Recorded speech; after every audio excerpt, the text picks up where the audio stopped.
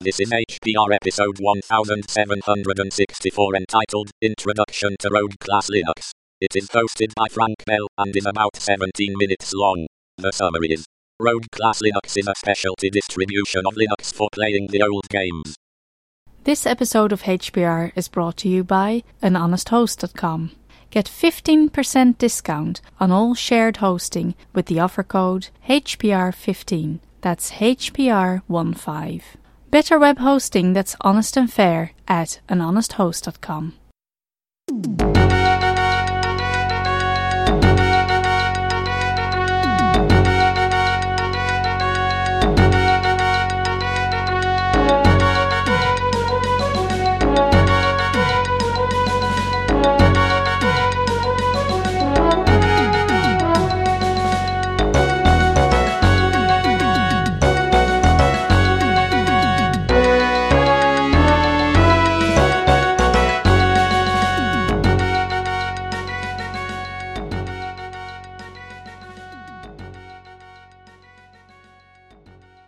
Hello, this is Frank Bell. Today I want to talk about a special purpose Linux distribution called Rogue Class Linux. Rogue Class describes itself as a toy Linux distribution for playing games and reading books. It features turn-based games such as puzzles and rogue-like games, and it gets the name Rogue Class from the idea of the rogue-like games. Now, I've never been much of a gamer. I watched my son play games, both of them. They're a few years apart. The older boy grew up when videocades at the mall were still a thing. And then when we got a computer, he loved himself some computer games. He particularly favored strategy games, such as, say, Civilization.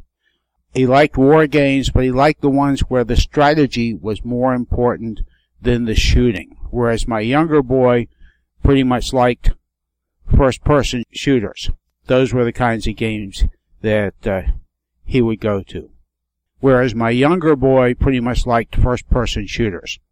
Duke Nukem and others that I can't remember the name of. I watched how much effort they put into becoming good at the games and beating the levels and progressing, and I realized I had too much real life to get good at those games. So I never really have been much of a computer gamer unless you count Double Canfield Solitaire in the PySol Fan Club package, which is a 2-deck solitaire game where strategy actually does influence the outcome. So, how did I get interested in Rogue Class Linux?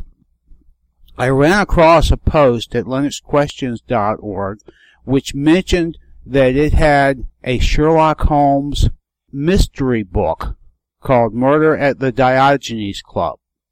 And I remember my kids using the Choose Your Own Endings book, where depending on the choice you made on page 85, it might send you to page 43 or to page 22 for the next step. And although I'm not much of a gamer, I am very much a Sherlockian. I've read the canon numerous times. I have several biographies of Holmes. The copy of the Sherlock Holmes scrapbook is staring at me from the bookshelf right now. I've got the annotated Sherlock Holmes by William S. Baring Gould, which, if you like Sherlock Holmes, is a must-have. So that piqued my interest. So I went looking for Rogue Class Linux. The website, of course, will be in the show notes. It's Rogue Class. Let me check my notes here. Rustle the paper loudly so everyone knows I'm checking my notes. rogueclass.org. It's heavily based on Slackware. I have it loaded up in VirtualBox. It's really designed to be run in a VM or possibly in some kind of kiosk mode, and is highly specialized. Now, before going farther, what is a Rogue Class game? Not being a gamer, I had no idea. So here's a description taken from a link provided at the Rogue Class website. that rogue class games focus on tactical play. The unit of action is based on the individual adventurer. It's not twitch-oriented, their word, not mine, like Quake, rewarding reflexes and well-trained actions, nor is it strategy-oriented like Civilization or Warcraft. It's based in hack and slash. It's not really about plot development or telling a story. The game is about killing things and acquiring treasure. And again, I remember my older boy looking at his collection of hit points and how much of this and how much of that he had with some of the games he played. They are random games.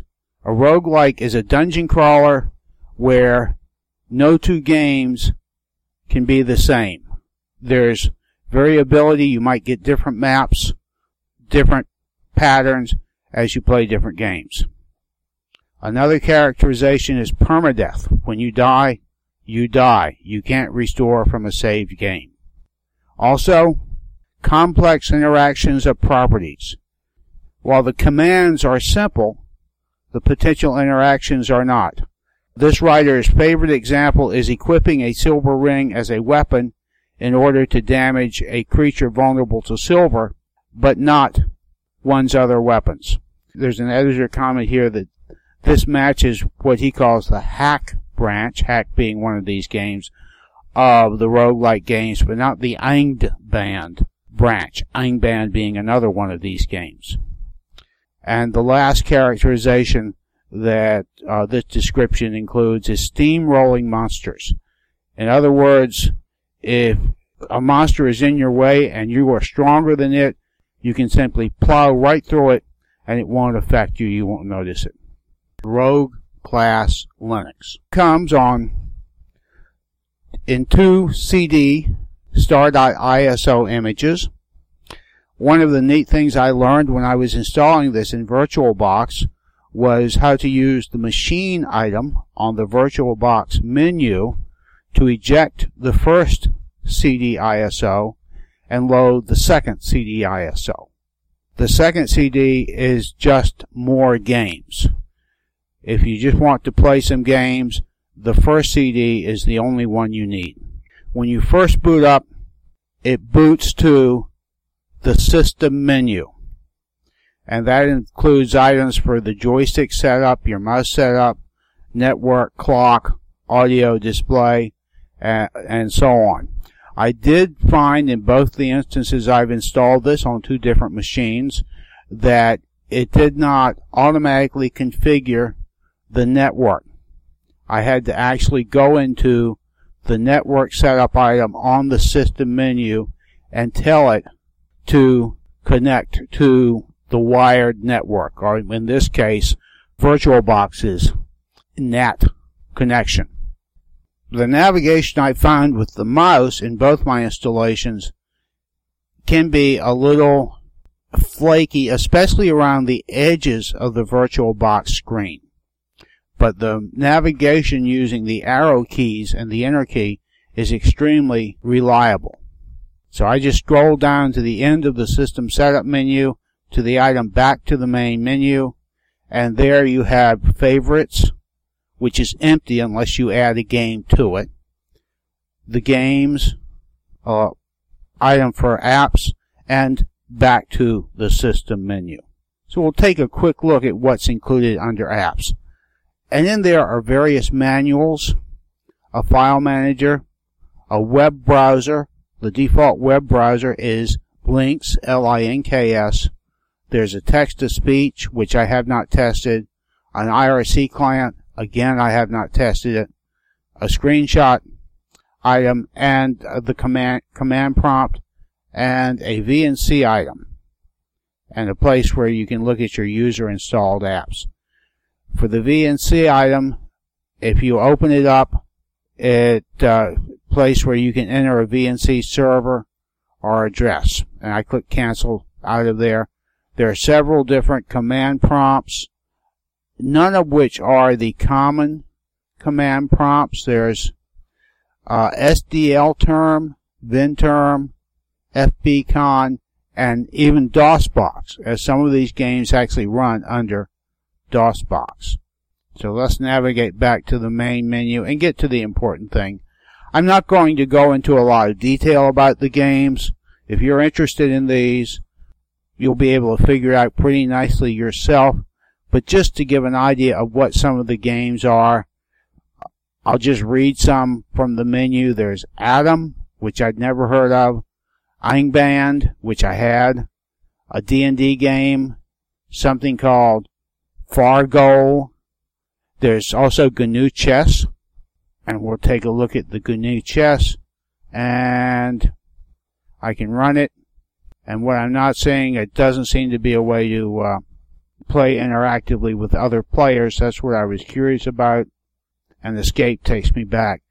Just to look at the menu for under GNU Chess, there's a menu, there's an item to run the game, there's an item for documentation, and there's an item to add it to your favorites.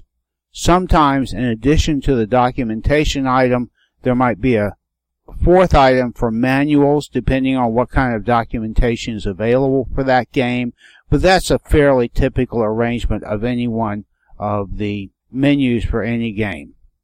Let's see, other games, Hydra Slayer, one called Ivan, Last Rogue, the original Rogue, Mineband, which is like Eingband. The one I was particularly in, the Sherlock Holmes, is under the menu item Efrots. Efrots is the Efrots Z Machine Interpreter, and that's what runs the game books. One game book that comes with it, there's Z-Rogue, and there's Murder at the Diogenes Club, and some links where you can find additional games. And this particular menu item, Efrots, actually opens in links in the links browser, so I go to File and Exit to get back to the main menu. One other item I want to mention in particular, there's an item called Puzzles, and when you get in there, there's a whole load of puzzles, most of which are things you're familiar with. They may have different names, but they're very similar to puzzles you might have played with if you played GNOME games or KDE games or even certain Windows games. There's Minesweeper type games. There's a slide the little squares around type of game. There's a snake type of game, but a whole bunch of them. If you like puzzles, this will keep you busy for quite a while. So that's it. That's a little introduction to Rogue Class. The website's pretty straightforward.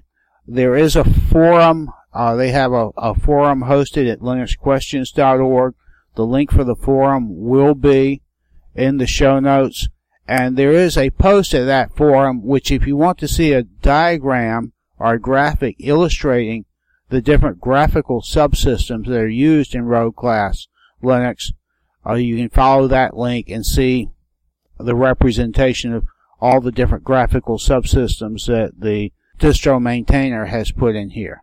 And now to get out of this, I'll simply paste down to the end of the games menu, go back to the main menu, go back to System, and go to Shutdown, and I will select Power Off. If you like the old games, the ones that people played before all the fancy color and movement stuff came along, you really would want to give Rogue Class a try. I gave a short presentation on Rogue Class, just, here it is and this is what it looks like, to my log, and the conversation quickly went to my fellow attendees, reminiscing about how much time they had spent playing this game or that game. Thank you very much.